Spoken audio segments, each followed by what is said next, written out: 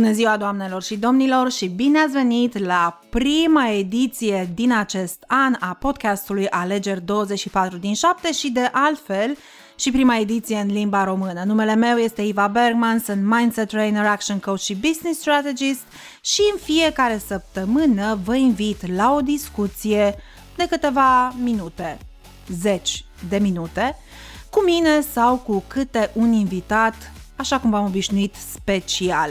Dacă până acum ne-am văzut doar pe Facebook la Alegeri 24/7, la solicitarea voastră am decis să facem și acest podcast, pentru că știu că unii dintre voi preferați mai degrabă să ascultați informațiile decât să le vedeți. Așa că iată-ne la podcastul solicitat de voi.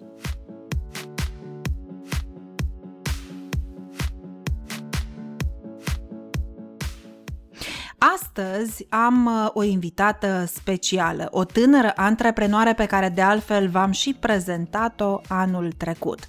O afacere cu sclipici, cu lux, cu freshness, cu tot ce vreți voi, o afacere în domeniul bijuteriilor și nu numai, care a acceptat invitația mea de a veni astăzi și de a vă vorbi despre tinerețe, antreprenoriat și ce mai consideră ea că ar putea să fie de folos actualelor și viitoarelor generații de antreprenori. Așa că, indiferent unde vă aflați, în mașină, la duș, în bucătărie, în timp ce gătiți sau poate sunteți în sala de fitness acum sau oriunde altundeva sunteți, bine ați venit și, fără să mai lungim vorba, vă prezint pe Iulia de la Jubile.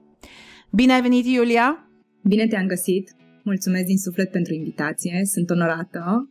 Nu vine să cred că este primul podcast pe acest an și chiar primul în limba română. Mă bucur din suflet să am onoarea să fiu prima ta invitată de acest gen.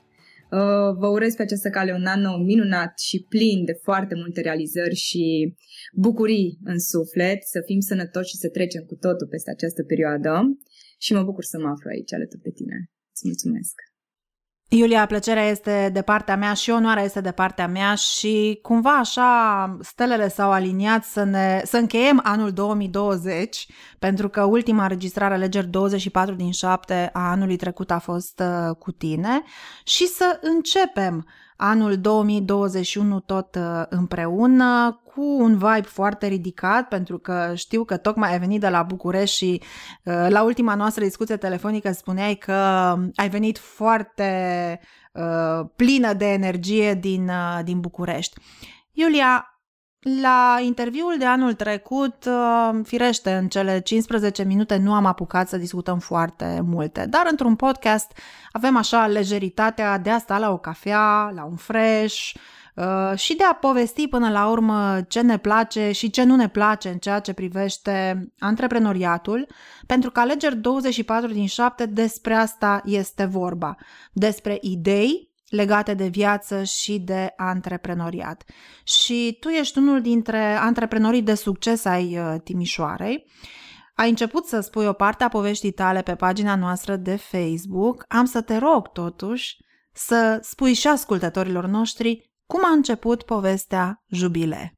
Povestea a luat naștere acum mulți ani de zile, undeva la 6-7 ani de zile. Totul a pornit de la o idee a mamei mele, pe care a pus-o în practică și totul a început cu 150-170 de lei o primă de la lucru. De acolo a pornit totul. În timp ne-am dat seama că vindem produsele plăcute oamenilor, chiar am creat și o poveste în spatele lor și de acolo totul a explodat. Am avut un parcurs foarte lin, foarte curat, unde ne-am gândit nu ce se întâmplă în moment, ce se va întâmpla pe viitor și tot timpul am încercat să privim o imagine pe ansamblu. Nu sunt de acord cu trăirea de pe o zi pe alta sau un business tras de pe o lună pe alta. Sunt în favoarea business-ului creat pe un termen foarte lung, pe ani de zile. Tocmai de aceea stau și în zi de astăzi și mă gândesc ce e de făcut poate la vară, la iarnă sau pentru anul viitor. Și tot a plecat de la o idee foarte micuță, care s-a dezvoltat în timp și niciodată să nu vă faceți griji dacă vi se pare prea mică ideea voastră și prea mare lumea asta, pentru că o să găsiți oamenii potriviți, ustensilele necesare și produsele sau ceea ce vreți să vindeți care o să vă ajute. Nu este totul din prima secundă și aveți încredere în voi pentru că orice este posibil. Și asta a fost pentru mine cumva o lecție de viață. De fiecare dată când mi-am propus și mi-am dorit ceva, s-a realizat și s-a concretizat. Ai spus că ați avut un parcurs lean. Poate să fie ceva ce uimește la prima audiție. În contextul în care eu, cel puțin ca și coach și trainer, mai ales executive coach, lucrez cu proprietari de afacere care vin și îmi spun că primii 2-3 ani a fost într-adevăr o luptă de la o lună la alta și că aproape în fiecare zi s-au trezit cu gândul că afacerea lor va fi închisă, că vor trebui să-și închidă afacerea exact în ziua respectivă. Și eu cred într-adevăr în planuri făcute pe termen mediu și pe termen lung. Întrebarea mea este, care crezi că a fost diferența sau acțiunile pe care le-ați făcut voi de a-ți avut un asemenea traseu lean comparativ cu alți antreprenori care, din păcate, își încasează, să zicem așa, veniturile din afacerile lor de pe o zi pe alta, ca să nu zic optimist, de la o lună la alta? În primul rând, am fost foarte atente și cu banii, adică nu am făcut o sumă de bani care erau cheltuiți în neștire și ăștia sunt banii noștri și am pus fundul pe ei. La noi de fiecare dată a fost o chestie de bani de backup, bani de rulaj, bani pentru firmă. În momentul de față eu nu pot să spun că eu am bani. Nu, firma mea are bani. Eu produc pentru firma mea, eu nu produc pentru mine. Firma este totul. Dacă firma nu va avea bani, nici eu nu voi mai avea bani. Este strict o chestie cum eu o gândesc și de fiecare dată vreau să mă gândesc la business și nu la mine. Adică pentru mine business-ul a fost pe primul plan, nu a contat la ce oră am plecat de la lucru, nu a contat la ce oră m-am trezit sau cât de mult am muncit. Este cel mai important. Consider că în momentul în care ai un business, ești întru totul.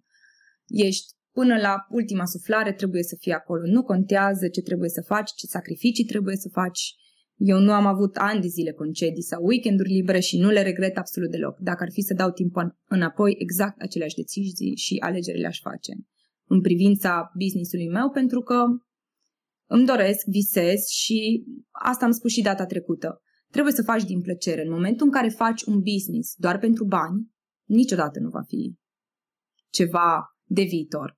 La un moment dat vei claca și îți vei da seama peste 5-6 ani că nu faci ceea ce îți place, chiar dacă îți aduce bani. Îți vei pune un manager în funcție și tu te vei lăsa de business-ul respectiv și îți vei da interesul poate în ceea ce te atrage. La noi cumva s-au îmbinat foarte multe lucruri. Am mers și pe partea de fashion și mamei mele îi place foarte mult chestia asta. Am îmbinat utilul cu plăcutul, cu fantezia, cu ideea, cu faptul că ea le lucrează manual. Nu știu, la noi poate așa a fost să fie. Am trecut poate și prin niște etape foarte grele care ne-au adus aici și sunt foarte recunoscătoare Bunului Dumnezeu că fac ceea ce îmi place. Și nu contează cât timp îmi petrec sau câți bani scot, nu vreau să devin nici multimilionară, nici multimiliardară din chestia asta, vreau doar să văd pe fața clienților un zâmbet și pe fața mea o foarte mare satisfacție pentru că fac ceea ce îmi place. De regulă e invers. Antreprenorii sau mulți antreprenori pe care i-am cunoscut, în special la începutul anilor 2000, când am venit în Timișoara, care spuneau, domnule, mie să meargă bine, acum clientul dacă este mulțumit bine, dacă nu, asta este, nu poți să-i mulțumești pe toți oricum. Ceea ce am înțeles eu din ceea ce ne-ai zis mai devreme e că ați făcut de fapt din start o diferențiere foarte clară între ceea ce înseamnă veniturile firmei și veniturile voastre personale, corect? Sigur. Pentru că cred că este una dintre cele mai mari greșeli pe care le fac antreprenorii, considerând că banii firmei sunt de fapt banii lor și acolo se cheltuie într-adevăr în scop personal, fără niciun fel de responsabilitate. Cât din succesul vostru se datorează planificării? Foarte mult.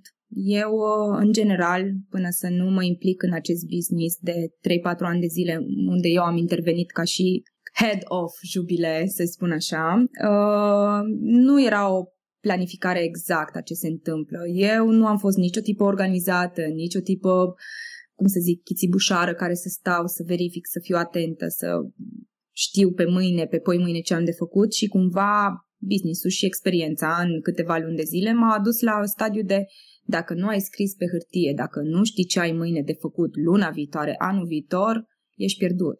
Adică un business de la o zi la alta să te trezești, să pui mâna pe telefon și să te gândești azi ce am de făcut, este imposibil.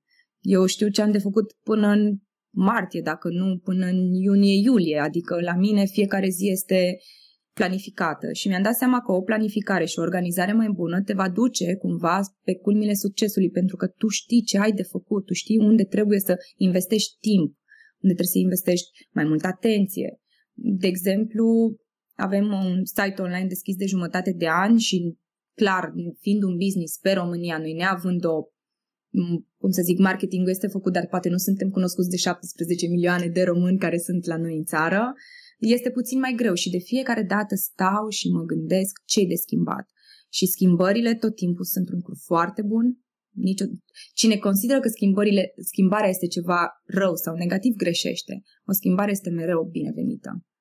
Și de foarte multe ori ascultăm. De exemplu, astăzi am avut o întâlnire de marketing de 15 minute rapidă, în care am discutat despre site puțin, am anumite nemulțumiri la el și am cerut o părere. Una dintre fetele textierele mi-a spus că îi se pare puțin prea glamorous, poate pentru produsele noastre. Și am băgat chestia asta la cap. Pentru mine nu a fost nicio jignire, nicio chestie că n-ai făcut ceva bine sau echipa n-a făcut ceva bine. Este o chestie pe care eu o voi lua în considerare și pe care luna viitoare o voi pune în aplicare. Orice lucru venind de la clientul, omul care îți vede produsul, este un lucru care trebuie să-l bagi la cap. Nu să spui eu știu mai bine, eu știu cum merge piața, eu știu clienții. Nu-ți știi clienții. Clienții se schimbă de la an, de la sezon la sezon și trebuie să fii cu urechile în patru, să asculți și să știi ce să schimbi, cum să schimbi și cât de mult să asculți vocea. Pentru că el este, de fapt, cel care va veni și va cumpăra. Tu îi expui produsul și trebuie să le expui în așa fel încât lui să-i placă și să-ți cumpere produsul respectiv.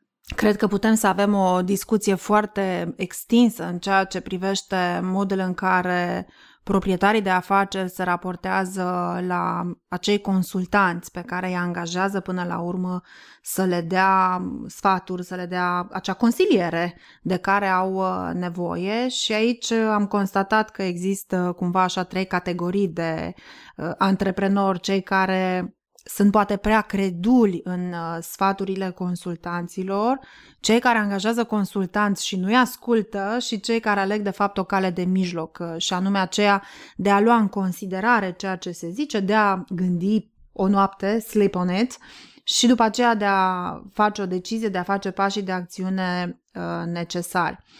Unde crezi că ar trebui antreprenorii în general și mai ales tinerii antreprenori să-și delimiteze foarte bine chestia de critică luată personal versus critică constructivă? Pentru că mulți antreprenori, în special cei care au și foarte mulți bani, vin și spun nu-mi spui tu mie cum să-mi conduc eu afacerea, când de fapt poate a fost doar o remarcă de tipul mi se pare că este prea glamorous pentru produsele tale.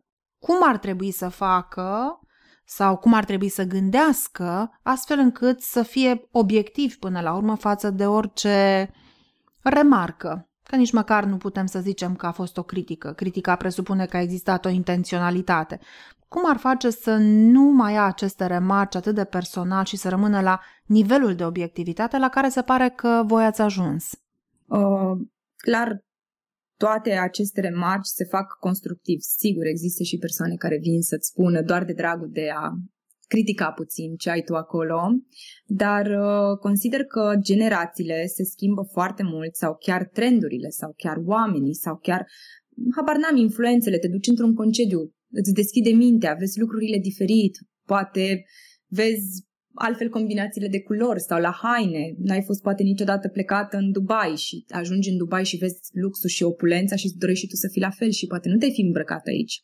Părerea mea este ca oamenii să fie deschiși la o schimbare continuă, pentru că suntem într-un fast fashion, într-un fast forward la toată lumea în continuu, ne mișcăm mult mai mult. În ultima 100 de ani ne-am dezvoltat extraordinar de mult ca și omenire și ca și tehnologie și ca și tot. Cum ești deschis la un iPhone 12 sau la orice altă nebunie de tehnologie și ți-o place și o iei, așa trebuie să fii și la partea de business, din punctul meu de vedere. Orice lucru este binevenit. Trebuie să asculți absolut orice remarcă. Și dacă îți vine o femeie de 50-60 de ani care îți spune, uite, mie mi-ar fi plăcut așa și așa, încearcă să-i dai și ei, pentru că este un viitor sau un potențial client. Din punctul meu de vedere, părerea fiecăruia contează, inclusiv a unei puștoaice de 12-14 ani care vede lucrurile într-un fel, pentru că ei sunt generația nouă care vin din spate și nu știm la ce informații sau la ce chestii se uită ei sau ce viziune au de viitor. Noi cu oamenii, cu copiii respectiv o să trăim, o să creștem cu ei și mama mea are 45-46 de ani și este atât de deschisă la tot ce înseamnă critică și remarcă și noi la rândul nostru o facem, pentru că eu am în jurul meu aproape toate prietenele mele sunt antreprenoare. Nu știu cum am făcut, de ne-am atras atâta de mult și chiar am fete care lucrează la fel de mult ca și mine, poate mai mult sau pe care le admir foarte tare și din suflet și sunt la fel de deschise ca și mine. De fiecare dată dacă mă duc în salonul unei prietene care numai ce și-a deschis un salon și spun, din punctul meu de vedere, nu ți se potrivește, nu știu cum, scafa aici sau lavoarul aici sau hai să pui genele aici. Poate stă o seară, două, se gândește și zice, măi, n-am mutat tot, dar o chestie am mutat și chiar mi-a plăcut ce intenție ai avut. Și m-am înconjurat de oameni care sunt foarte deschiși la critici, la remarcă, își dau seama sau zice, uite, poate nu anul ăsta, poate anul viitor o să îmbunătățesc partea de packaging, partea de imagine, partea de marketing. Ai nevoie de doza asta de încredere și în oameni ca să poți să încerci măcar să încerci să vezi dacă ți iasă produsul, dacă nu, părerea mea este că cine mai face business în zi de astăzi, cum ai spus și tu mai devreme, cu știu eu mai bine și pe vremea mea și așa se face, este puțin depășit, puțin vechiuț, pentru că, cum am spus, generația nouă vine puternic din spate cu niște informații foarte valoroase. Și cu pretenții, generația nouă călătorește foarte mult. Generația nouă se informează foarte bine, exact așa cum ai zis, și vrea ceea ce vede în poze. Vrea acel stil de viață, vrea un anumit produs și o anumită calitate, cu siguranță. Hai să atacăm un subiect așa puțin vulnerabil, delicat. Forța de muncă. Sunt antreprenori care vin și spun că sub nicio formă nu pot să-și țină angajații mai mult de 2-3 luni de zile. La voi știu că nu este cazul, știu că aveți o echipă stabilă. Cum ați reușit? În primul rând, când am început să fac acest business, am fost eu 24 din 24 la vânzare. Când s-a deschis prima locație a magazinului din Capa, am fost 6 luni zilnic la lucru, eu 10 ore cât este programul acolo. Am vrut să văd ce își doresc oamenii, ce caută, am produsul necesar pentru piață, trebuie să schimb ceva. După care am început să angajăm, desigur, nu am avut nici noi cele mai fericite cazuri sau nu am dat de cei mai buni angajați din prima, dar mă bucur că am dat și de cele mai puține fericite cazuri, să le spun așa, pentru că a fost o lecție de viață pentru mine, pentru că, sincer, eram doar un copil, cred că aveam 22 sau 23 de ani și mi-au fost foarte bune lecțiile respective, dar eu cred că am discutat în video anterior. Eu am lucrat de la vârsta de 8-9 ani în relații cu clienții, așa, cu publicul de fiecare dată. Și la ultimul meu job am fost angajată la un magazin cu articole sportive. Am avut un șef și un manager foarte, foarte ok și mi-am dat seama de un lucru. Poartă-te cu angajații tăi, cum ai vrea, și tu să se poarte cineva cu tine. Adică eu de fiecare dată când este o problemă mă pun de foarte multe ori și în locul lor.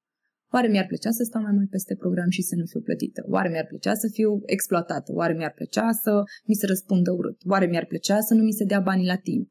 Oare mi-ar plăcea să fiu trasă la răspundere pentru anumite chestii? Și de fiecare dată stau, analizez foarte bine situația în care ne aflăm, pentru că, clar, nu este tot timpul roz sau poate sunt anumite pretenții, poate sunt niște discuții care nu se interpretează suficient de bine și atunci prefer să discut cu ele. Pentru mine comunicarea este totul, atât în relație cât și în viața de zi cu zi, cât și în business, cât și în tot. Eu nu sunt genul de persoană să țin în mine și dacă mă deranjează ceva, îți dai seama pe fața mea în secunda 2 că m-a deranjat lucrul respectiv. Nu am poker face, nu pot să mă prefac, nu este genul meu. Și de fiecare dată când am o problemă cu ele, în special pentru că sunt fete majoritatea, prefer să discut face-to-face, să ne înțelegem. Am 2 fete care sunt pe locația din Shopping City Timișoara de 1 an de zile. La magazin am o fată de 2 ani și ceva, la Capa, și mai am încă o angajată care vine doar pe parte de târguri, de Crăciun, de mărțișor. Fata este plecată la Severin, vine special de la Severin, stă în chirie o lună, lucrez cu ea de 3 ani și ceva și mă gândesc că nu știu cât o face pentru bani, cât o face din plăcere să vină și să stea cu noi o lună de zile și să facă parte din echipa Jubile de cel puțin 2 ori pe an. Le-am respectat. De fiecare dată când a fost de apreciat, le-am apreciat. Pot să-ți arăt discuții de pe WhatsApp în care laud echipa. Mi se pare foarte important acest aspect, să spui când este ceva de bine, nu doar n-ai făcut vânzare, n-ai făcut comision, nu. Când este vânzare și este comision, să le feliciți, pentru ca să simtă și bucuria, nu doar tristețea și faptul că sunt luate la răspundere. Și asta cred că contează foarte mult în orice domeniu, de exemplu și echipei de marketing, chiar am scris luna trecută, care este o echipă din 4-5 persoane, le-am zis că le mulțumesc foarte mult, că apreciez tot ce au făcut pentru noi, că sunt o echipă extraordinară și vreau să fac chestia asta, pentru că vorbele frumoase tot timpul o să ajungă acolo unde trebuie și trebuie să-ți lauzi oamenii, pentru că, din punctul meu de vedere, dacă îți alegi o echipă nepotrivită, tu ești de vină, nu sunt ei. Întotdeauna. Asta e o regulă de business pe care am învățat-o, nu te plânge de angajați, tu i-ai angajat, tu îi ții. Ce te face să-i ții? Lasă-i să plece, poate vor veni alții mai buni. Corect. Și, din păcate, cel puțin înainte de această perioadă, am întâlnit foarte mulți antreprenori care țineau în echipa lor oameni mai puțin competenți, comparativ cu ceea ce ar fi avut nevoie, de frică să nu cumva să plece angajații respectivi. Și pentru mine era un nonsens. Una dintre regulile pe care le-am învățat în urmă cu peste 10 ani este slow the hire, quick the fire, adică să angajăm mai lent, să fim mai vigilenți în momentul în care angajăm și în cazul în care angajatul nu performează sau nu are atitudinea potrivită, atunci să lăsăm persoana respectivă să-și continue cariera în altă parte. Sigur. Ce te inspiră, Iulia? Absolut orice, dacă mă crezi. Începând de la fashion, reviste, arhitectură, defilări, filme, actrițe, absolut orice, clipuri muzicale, absolut orice. Orice în jur este o inspirație. Pentru mine foarte mult vizual. Pentru mine foarte mult cum trebuie să arate business-ul pe ansamblu, iar pe mama mea foarte mult pe partea de creație. Chiar spuneam și în video anterior, chiar tot spun de video anterior, chiar vreau să intre lumea să vadă și video anterior, ca să-și facă așa și poate să-l asculte chiar și ca pe un podcast înainte de acest podcast, să vadă despre ce e vorba. Mama mea e foarte mult pe partea de creație și la fel, deci chiar orice. Și trebuie să te inspiri orice. Pentru că tot în jur este inspirație, inclusiv o persoană. De exemplu, tu mă inspiri foarte mult.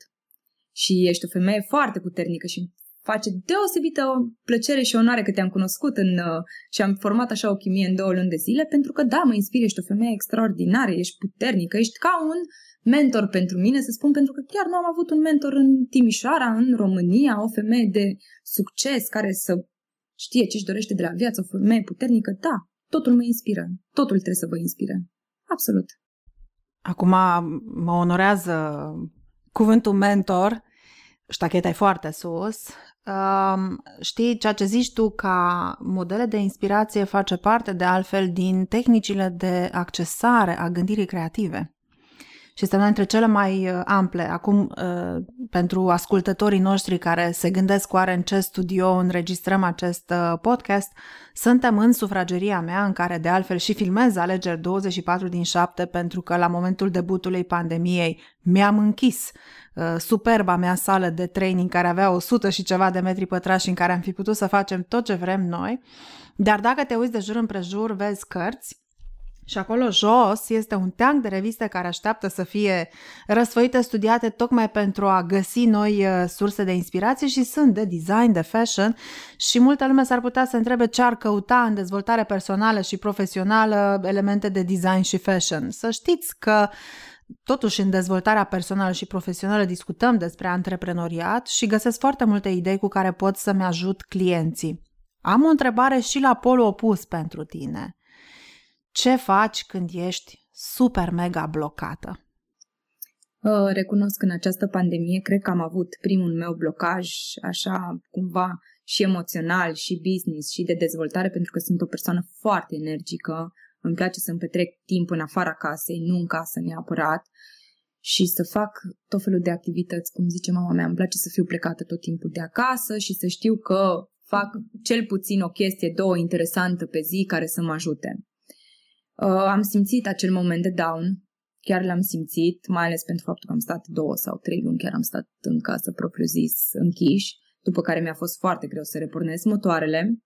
A fost o etapă destul de complicată pentru că noi eram și pe partea de evenimente destul de mult, și pe partea de street style, și pe partea de fashion, dar cine ar mai fi purtat bijuterii și unde? Asta era întrebarea mea. Cui să vând? Unde să le poarte? De ce să le poarte? Oare lumea dorește? E curioasă?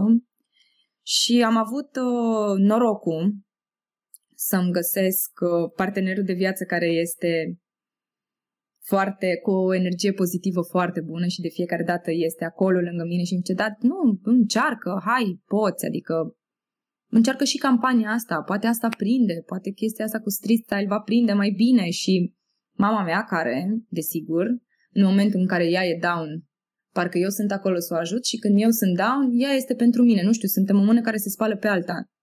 Mulțumesc lui Dumnezeu, nu am avut amândouă momente de down, că atunci nu știu cum o să fie.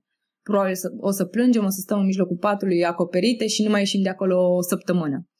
Dar contează cel mai mult să te regrupezi, să te aduni, îți dai 2 palme, un duș rece și îți revii la realitate. Pentru că altfel o să te ia foarte multe stări de anxietate, de neliniște, care nu sunt absolut deloc constructive. Le-am avut, am încercat să le controlez cât mai mult posibil, pentru că totul vine din creier și se va transmite la corp, adică creierul tău, dacă este obosit, vei avea o stare de leșin, de nu ești capabil de nimica, nu vrei să pui mâna, nu vrei să lucrezi, dar nu vrei nici să stai cu oameni. Nu este ok, dar din punctul meu de vedere trebuie să fii cât mai optimist, să lucrezi cât mai mult cu creierul, să-i dai cât mai multe informații valoroase, să treci peste, să te gândești în primul rând la tine ca persoană, pentru că dacă tu ca persoană nu ești fericită, nu vei fi niciun șef, un antreprenor bun, un lider bun, pentru că tu trebuie să fii bine.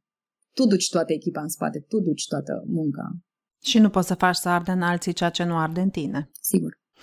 În urmă cu, cred că aproape 20 de ani, am cunoscut un bătrânel foarte drăguț. Eram studentă la facultatea de drept și tipul lucra la Banca Mondială. Ceva consultant, nici măcar nu are importanță. Și din public, vă dați seama, eram în România post-decembristă, discutăm de anul 1990 și în momente din astea mă simt, foarte tânără, și pentru că noi eram la momentul acela ca societate, ca economie, ca tot, eram încă la pământ. Cineva a adresat o întrebare vis-a-vis de crizele financiare, economice, pentru că noi eram într-o criză economică, nivelul inflației era foarte ridicat la momentul acela. Și domnul acesta, al cărui nume nu mi-amintesc, mi s-a părut foarte nesemnificativ la 19 ani să ascult un bătrân de 70 plus și acum sincer îmi pare rău pentru că fiecare persoană este o lecție de viață ambulantă, dar tipul a zis așa: am trecut prin 6 crize financiare. niciuna nu a durat o veșnicie. Și pentru mine acela a fost momentul în care am zis, tipul ăsta merită ascultat. Din păcate atunci își încheiase pledoaria, așa că nu am mai avut multe lucruri de zis, dar chiar și rămânând cu această frază, zic eu că a fost suficient pentru mine personal să îmi shape-uiască filozofia de viață, și anume că nimic nu durează o veșnicie. Da, dacă este să îl parafrazăm pe Brian Tracy și să ne gândim, sau pe Jim Rohn, să ne gândim că fiecare business are niște anotimpuri, posibil că anul 2020 și poate și 2021 reprezintă o iarnă mai lungă pentru antreprenori. Rămâne de văzut ce face fiecare în această iarnă, cu siguranță. Eu întotdeauna am spus urmăritorilor show-ului Alegeri 24/7 că iarna trebuie să ne ascuțim topoarele și când ceilalți abia se gândesc să ia o poziție la linia de start, noi să fim în pole position. În contextul actual este clar că ai reușit să treci cu bine peste provocarea reprezentată de acele 3 luni în care nu ai făcut nimic și ai fost down, cum ai spus.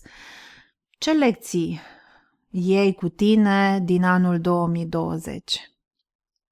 Să fiu mai puternică, să nu mă las atât de ușor influențată psihic de anumite chestii. Sunt convinsă că foarte mult a contat și media și toată nebunia asta, pentru că a fost cumva la un nivel mondial ce s-a întâmplat. Dacă ar fi fost România, Franța, Italia, Spania, poate ai fi trecut pe așa puțin ca peștele prin apă. Dar cumva așa a fost o chestie mondială și m-am simțit, wow, copleșită, gen, toată lumea. Dar mi-am dat seama că trebuie să fii puternic, să fii pe poziții, să nu-ți fie frică de absolut nimic. Exact cum ai spus și tu, nimic nu a durat, nici măcar gripa spaniolă, unde au nenorocit oameni pe capete și boli cu care am trăit atâtea secole. Și de ce nu, să fiu mai creativă. Și cred că în momentul când va veni următoarea criză, cred că voi ști ce să fac, voi lua acțiune din prima secundă. Aici probabil am fost nepregătită și, sinceră să fiu, poate nu este o scuză, dar este prima chestie de când sunt eu și am 27 de ani de o criză mondială. Puțin m-a speriat, nu am trăit până în momentul de față un șoc atât de mare al omenirii. Probabil cu picarea lui Ceaușescu în 89 poate s-a simțit o chestie în România și poporul a intrat într-o stare anume, dar pentru mine acum a fost așa ca și o chestie de la toți ni s-au scos bateriile și ne-au pus ca pe niște roboței în stand-by. Și pe mine m-a speriat puțin chestia asta. Poate și pe mama mea, pentru că nu a înțeles ce se întâmplă. Chiar la început ne-am speriat foarte tare pe noi, pandemia chiar ne-a prins în Turcia, ne pregăteam, eram la fabrici, discutam despre modele, despre ce se întâmplă, ce trenduri sunt în acest sezon, ce au scos casele mari, de unde putem să ne inspirăm, ce coroane vom aduce, cum vom împodobi miresele. Și mai aveam 2 zile de stat în Istanbul, am primit un telefon de la iubitul meu care mi-a zis, cred că trebuie să vii în seara asta să-ți iei un bilet de avion, pentru că Timișoara se închide ca oraș. Clar, a fost extraordinar de ciudat, n-am știut ce se întâmplă. Eu eram în Istanbul, oricum populația este... Da, Istanbulul are undeva, la 20 de milioane, cât are toată România, doar Istanbulul de pe 2 continente. Deci vă dați seama, plus turiști, care eram unii lângă alții, eram furnicărai acolo. Și eu am ajuns în România și m-am șocat, toată lumea cu 2 măști pe față, cu mănuși, cu chestii. Eu veneam de la trai pe vătrai, stăteam la Nusret, la restaurant, mâncam, o duceam bine și am venit aici și totul a fost un shutdown. Pentru mine a fost ca și cum am trăit dintr-un univers în celălalt am intrat. Și clar m-am speriat puțin, dar trebuie să fim puternici atât și foarte bine, foarte strong pe minte. Mi se pare că acolo cel mai repede ne joacă, clar, sănătatea, dar mintea este cea care coordonează absolut totul. Am intrat în acest an, mi-am propus ca în acest an să fie și mai bun decât tot ce s-a întâmplat în ultimii ani pentru Jubile și vreau să zic că am început săptămâna cu o energie extraordinară. Doar din mindset-ul meu că trebuie să devin o variantă cea mai bună variantă a mea în acest an. Apropo, Ce planuri are Jubile anul acesta? Atât cât puteți să dezvăluiți, evident. Da, avem planuri. În nici o lună de zile, ca să vedeți, anul trecut, chiar dacă mi-a fost frică și am fost eu așa puțin down, cumva s-au aranjat și toate lucrurile, pentru că Dumnezeu nu doarme și îi dă cezarului ce al cezarului.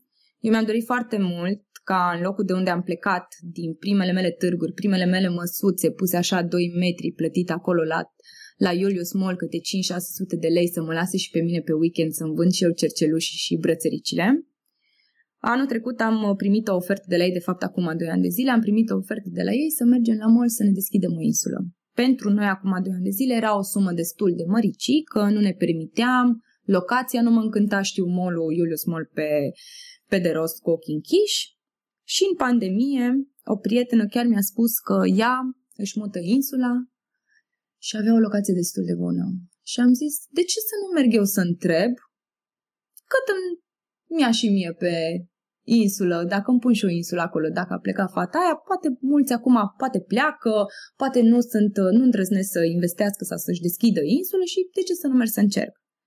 Și s-au concretizat lucrurile și în nici o lună de zile vom deschide a 3-a locație din Timișoara, la Julius Town, la Julius Mall, chiar vis-a-vis de magazinul Nisa, la parter, ca așa spun ei, este etajul de parter și este un vis împlinit pentru mine, deci asta mi-am dorit dintotdeauna. Și magazinul de la Capa se mărește, vom aduce ținute pentru toată ziua, rochii superbe, deci planuri sunt făcute, trebuie decât să avem energia necesară și să avem și finanțele ca să facem, pentru că avem niște idei foarte frumoase și vrem să facem totul de la început exact așa cum le place clientelor noastre, pe lux și pe opulență. Pe glamour. Ca să fie și textele potrivite. Da, sunt convinsă că veți reuși să faceți treaba aceasta și, într-un fel sau altul, poate că este un vis împlinit și pentru clientele Jubile, care cu siguranță se vor bucura să vă găsească și în Julius Town. Eu, una cel puțin sigur, o să mă bucur de prezența voastră acolo. Tu ești în parteneriat cu mama ta. Și vom lăsa clar linkul în descrierea acestui podcast, linkul cu videoul făcut anul trecut, unde ne povestești cum ați luat o masă la metru, efectiv. Nu o să vă divulgăm această poveste ca să vă facem curioși pe mai departe să vizionați și materialul filmat anul trecut.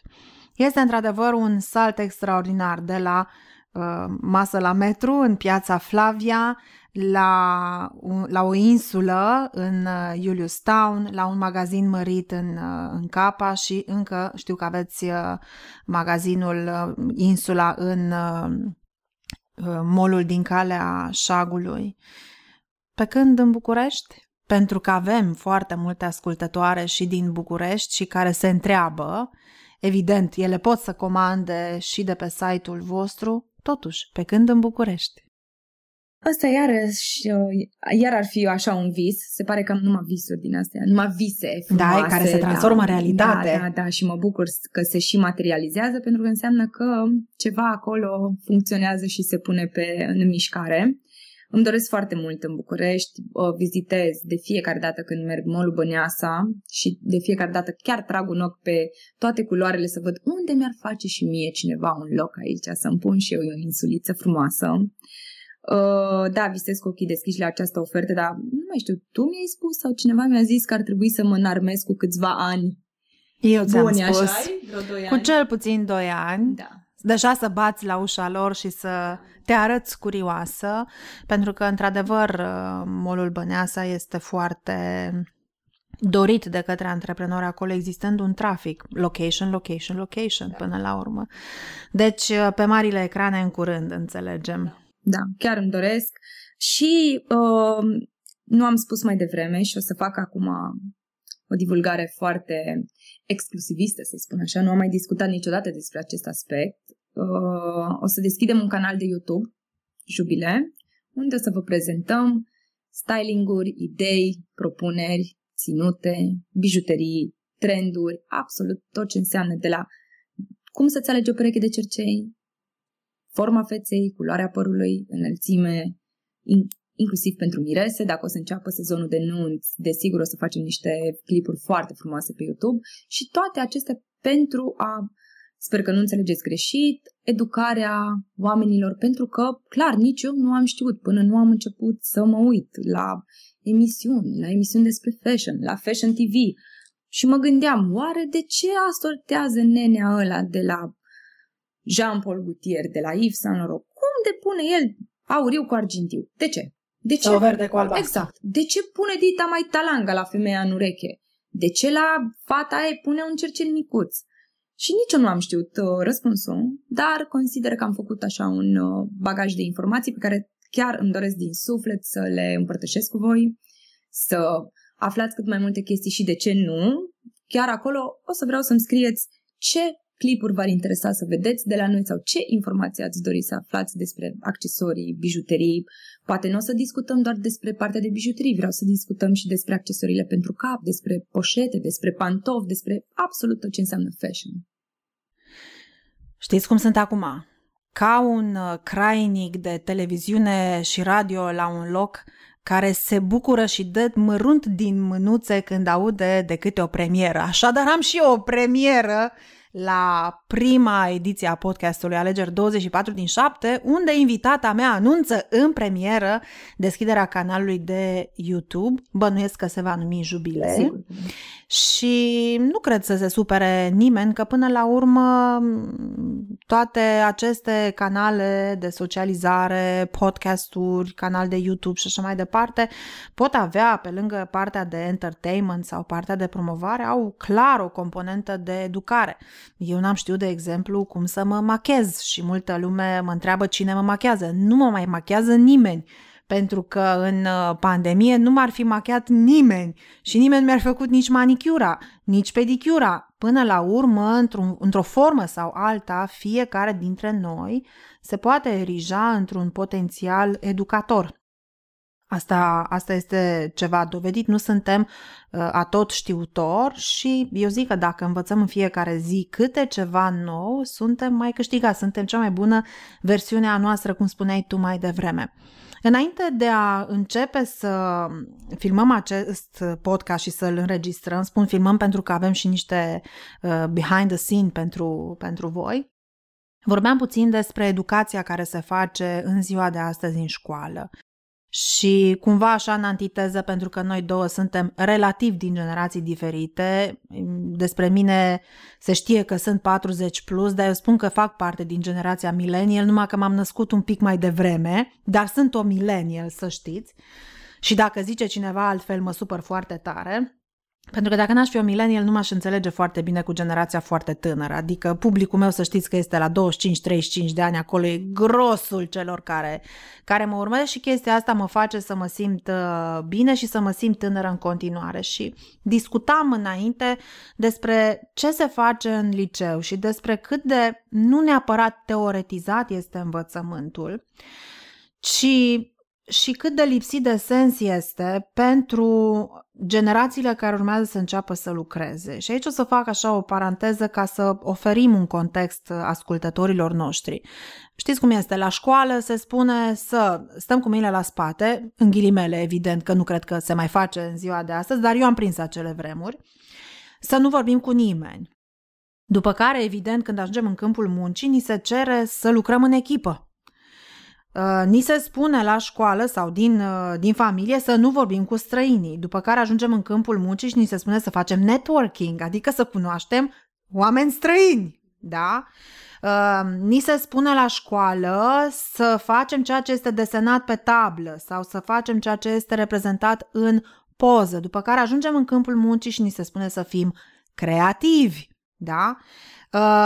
Ni se spune că nu e frumos să spunem nu. Chiar astăzi am filmat un material ce faci când nu spui nu și de fapt cui spui nu, da? Deci se spune să nu spunem nu, că nu este frumos, după care ajungem în câmpul muncii și ni se spune totuși să fim asertivi și așa mai departe.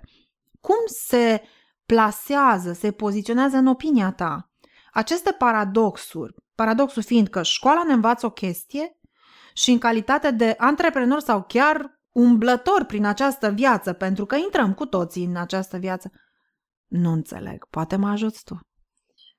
Mi-aș fi dorit din suflet la școală să fi învățat cel puțin în fiecare an ceva despre viață și antreprenoriat.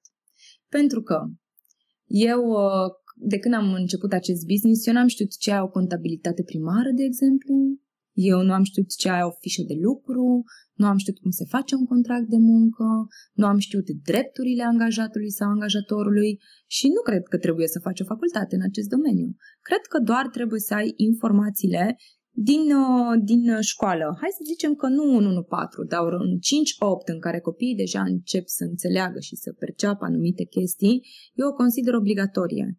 Adică, chiar spuneam mai devreme, de ce nu duc copiii să facă niște sondaje de opinie pe stradă? De ce nu duc copiii să lucreze, nu neapărat să lucreze, dar să vadă locuri de muncă, să vadă ce și-ar dori să facă? Cumva noi vrem să scoatem în această nație românii, noi vrem să îi facem pe toți niște doctorați, niște oameni cu funcții extraordinare, dar nu ne uităm puțin pe cine și cum.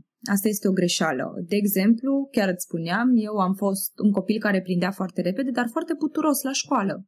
Eu chiar nu am învățat, adică mie nu mi-a plăcut școala. Eu am fost cu școala vieții, dacă nu crezi. Poate mulți se regăsesc în chestia asta, poate mulți nu se regăsesc. De exemplu, iubitul meu pleca de la școală și venea acasă să citească cărți de business.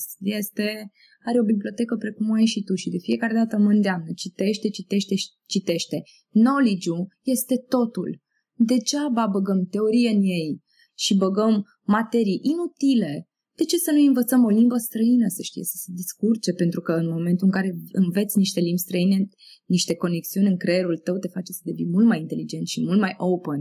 Vorbești în 4-5 limbi străine, adică creierul tău este foarte dezvoltat din punctul meu de vedere.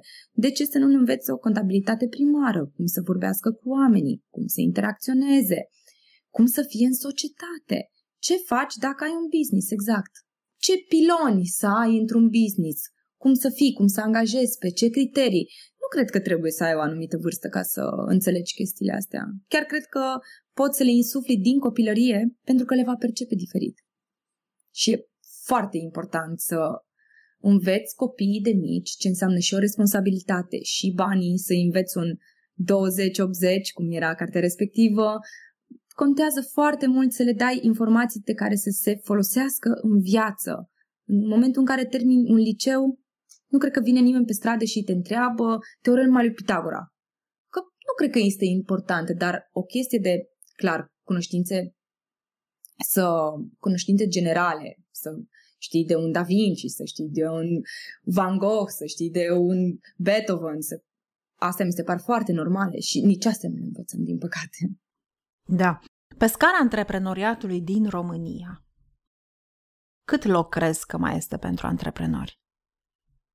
Din punctul meu de vedere, toți am putea să devenim antreprenori și ar fi foarte bine. Pentru că, scuzați-mă că zic, statul se întreține din afacerile noastre, cele micuțe, nu dintre rechinilor mari care în acest ocean. Mi-aș dori din suflet, și tocmai asta spuneam și la început, că am foarte multe prietene antreprenoare, mi-aș dori din suflet ca fiecare să facă ceva pentru el. De exemplu, am angajată care lucrează, iar în timpul liber face unghii. Este antreprenoare.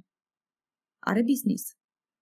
Își plătește la stat, își plătește spațiu, își plătește produse, își plătește tot. Omul ăla aduce plus valoare societății noastre. Fiecare putem să facem câte ceva. Și dacă lucrezi la o fabrică, de exemplu, mama mea a lucrat până acum un an de zile la fabrică. Lucra ture de noapte, lucra și la business, făcea propriu zis și produsele, adică era non-stop at work. Dormea 3-4 ore și oricum era suficient pentru ea, pentru că îi place foarte mult să lucreze. Foarte multe colegi o întrebau, vai, dar cum ai timp? Vai, dar cum poți să le faci atâtea? Vai, dar de unde ai atâta energie? Când vrei, se poate. Se trezea după tură de noapte, după 3 ore, se punea să lucreze, dar comentau de fiecare dată când venea cu o poșetă Michael Kors, să zic, sau o bluză polo. Și zicea, vai, dar de unde ai atâția bani? Păi, eu nu dorm până la 3-4 ca tine, eu mă trezesc după 3 ore și o iau de la început. Oricine poate să facă asta. Poți să ai și 2 joburi în același timp, poți să faci orice, nu știu, te duci la lucru și îi spui, vreau să mă asociez cu tine într-o mică, mare măsură, vreau să vând și eu prin intermediul tău, vreau să mă duc la spitale, să vând oriunde, într-o școală, poate vând la profesoare, poate vând la copii, ce contează? Poți să faci bani și poți să fii un mic antreprenor în orice domeniu. Deci niciodată nu este târziu ca să începi. Mama mea a început la 40. La 40 din necesitate de bani, nu din... dragoste de antreprenoriat. Exact, adică foarte multă lume probabil în momentul de față se uită și zice Doamne, ce drăguț de fata asta Iulia, a primit așa vreo 10-20 de mii de euro pe mână și ce s-a gândit ea? Îmi deschid un business. Clar nu s-au întâmplat lucrurile așa și am muncit și chiar în momentul în care am devenit asociat în această firmă, am venit cu bani puși deoparte dintr-un job, vânzătoare de papuci am fost și de haine sportive, articole sportive. Și nu aveam, părinții mei nu au nici pedigree, nici nu provin dintr-o familie cu pedigree, ci doar dintr-o familie care mi-a insuflat niște principii și moraluri foarte sănătoase de viață. Și disciplina muncii, cu siguranță. Cred că doar o persoană care nu a gustat niciodată din antreprenoriat va spune că n-ai făcut nimic și că ai primit așa pe tavă niște lucruri. Și din păcate și eu, pentru că eu am început antreprenoriatul la 23-24 de ani, tot așa mi se spunea și mie, sigur ai primit ceva de undeva. Hai să vorbim puțin despre formarea ta pe partea de leadership. Și îți spun și de ce te întreb treaba aceasta. Pentru că mi-aduc aminte de o perioadă a vieții mele când eram manager și cel mai tânăr subaltern al meu, eu aveam 28 de ani, cel mai tânăr avea 38 de ani. Cum îți câștigi respectul când există ceea ce se numește popular un handicap al vârstei? Pentru că multă lume zice sunt prea bătrân sau sunt prea tânăr. Cum îți câștigi respectul? Chiar mi-am dat seama că majoritatea angajatelor sau fostele angajate pe care le-am avut chiar au fost poate puțin mai mari decât mine ca și vârstă și atunci era o chestie ciudată să vină cineva mai mic decât ele și să le dea ordine. Dai ordine, ești la lucru, adică vin și îți spun mută hainele sau, nu zic mută hainele, îmi cer scuze, te rog frumos, haide să schimbăm, haide să facem, haide să nu știu ce. Poate nu am timpul necesar și o las doar pe ea să facă. Dar mi-am dat seama că respectul este cel mai important, atât respectul meu față de ele cât și respectul lor față de mine. Nu mă duc la lucru să mă trag de șireturi cu absolut nimeni și am o vorbă. La lucru suntem șef, angajat. Clar, fără discuții. Vii frumos să-mi spui, vreau să plec la ora de. Nu m-a sunat în viața ei vreo angajată la ora 9 să-mi zică că la ora 10 nu deschide standul. Adică eu nu accept așa ceva. Clar, este amendată, vorba vine pentru că la bani îi tai o zi de salarii, fac ceva. Nu mi se pare absolut corect să faci chestia asta într-un loc de muncă pentru că poate eu sunt plecată și trebuie să-ți spun colega de pe cealaltă tură să vină la lucru. Respectul din punctul meu de vedere este cel care primează în business. Respect pe care mai întâi îl oferi. Exact. Și asta am și spus mai devreme, mă comport cu angajatele mele cum mi-aș dori și eu să se comporte șeful meu cu mine. Eu mă pun în poziția lor, pentru că totuși ce ție nu-ți place, altuia nu-i face, corect? Și chiar vreau să fie o echipă, nu este nimeni acolo la cu biciu și toată lumea hămălește, vreau să fim o echipă, vreau să simți că faci parte din familia Jubilee, cum facem tot felul de evenimente, de exemplu anul trecut, păcat că anul ăsta nu am reușit, am făcut un Christmas party, am adus toate angajatele, am adus toate colaboratoarele acolo, vreau să fim ca o familie. Când te gândești la lucru, nu vreau să te gândești, oh my God, te iei așa de bluză, te arunci în haine și te duci la lucru. Nu, vreau să zici, ok, încă o zi nouă de lucru, ce comision fac? Cum o șochez pe Iulia astăzi? Ce sumă îi trimit la final? Vreau să fie o chestie de înțelegere. Și, clar, respectul este cel mai important. Acum mi-ai spus așa o chestie foarte subtilă și nu pot să nu mă agăț cumva de ea, pentru că e ceva ce și eu, la momentul în care am avut angajați, am făcut, dar poate că ceilalți nu știu. Cointeresarea echipei în realizarea succesului, acel comision, cât de important este pentru motivarea angajatului? Cel mai important din punctul meu de vedere, să-ți fac o mică paranteză, unde am lucrat. Totul vine cumva din experiența mea pe care am avut-o. Vezi, mă tot leg de chestii pe care eu personal le-am pățit în viață. Citesc mult. Chiar anul ăsta o să merg în America la Grant Cardone, la un business coaching de 3 zile, o să stau cu un carnețel 8 ore, o să mă toace mărunt. Dar cumva mă iau foarte mult și din experiența pe care eu am trăit-o la celelalte locuri de muncă. Clar, nu este vast, am 20 de ani, am stat câțiva ani în sânul muncii, dar consider că am învățat chestiile pentru mine personal care mă ajută și da, totul este o echipă. Eu nu sunt șefa lor, de exemplu, dacă sunt cu ele la stand și ne ocupăm de clienți în același timp, tot timpul voi spune, vă las cu colega, niciodată vă las cu angajata mea, eu am plecat, no way. Este colega. Noi suntem colege, noi formăm un grup, noi formăm o echipă. Nu mă interesează că sunt șefa sau că e subalterna sau ceva, toți suntem o echipă. Eu fără ele nu voi exista. Nici ele fără mine în locul respectiv de muncă. Eu fără ele nu pot. Ei sunt oamenii mei, pe mine nu mă interesează să iau un om să-l formez și în 3 luni să-mi plece. Vreau un om să fie acolo. Jubile men, adică am pus mâna la 4 dimineața pe telefon, te-am sunat și ți-am zis că avem un proiect foarte șmecher și trebuie să plecăm toate, nu știu unde, te-ai îmbrăcat și ai venit, că e foarte tare pentru echipă. Și am deviat puțin, la fostul meu job am avut 0,02% din vânzare. La 1 miliard de lei făceam 200 de lei comision. Clar, este o lecție de viață, adică vorbim de acum 6-7 ani, poate pe vremea respectivă 200 de lei în comision erau, Clar, sumele erau destul de mari al articolelor pe care le vindeam, dar ca să vinzi de 1 miliard, eu zic că e ceva treabă bună. Și m-am gândit așa, clar, mie îmi plăcea când primeam comisionul ăla și aș fi vrut să-l primesc, să-l simt. Da, la noi comisioanele diferă de la o lună la alta, de la vânzări, niciodată comisioanele nu s-au dus în jos. Adică să vin și să zic, vai, da, am ajuns la un plafon foarte mare. Cu cât fac eu bani, vreau să faci și tu bani, vreau să crești alături de mine. Mulți oameni se uită la un comision de 100-200 de lei, dar pentru angajat înseamnă foarte mult. Nu trebuie să faci asta.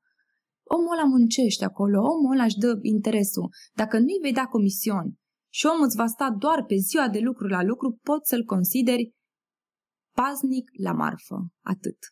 Îți va sta paznic. Bună ziua, da, ne pare rău, n-am modelul ăsta.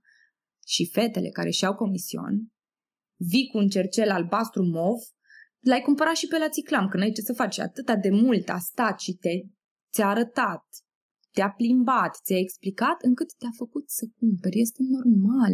Comisionul schimbă toate regulile jocului.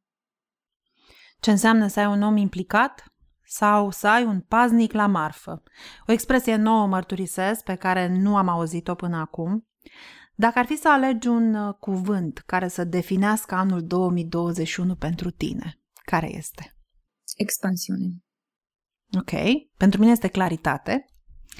Și dacă ar fi într-un minut sau mai puțin de 1 minut, pentru că ne apropiem de finalul interviului nostru, într-un minut sau mai puțin de 1 minut, așa, un gând, un sfat pentru ascultătoarele și ascultătorii podcastului Alegeri 24/7. Te rog, Iulia. V-aș recomanda să citiți cât mai mult, să vă înconjurați de oameni pozitivi, nici de cum de oameni care sunt încărcați energetic negativ și văd doar părțile negative ale unei rezolvări sau ale unei probleme. Înconjurați-vă de oameni pozitivi, trăiți momentul, gândiți-vă că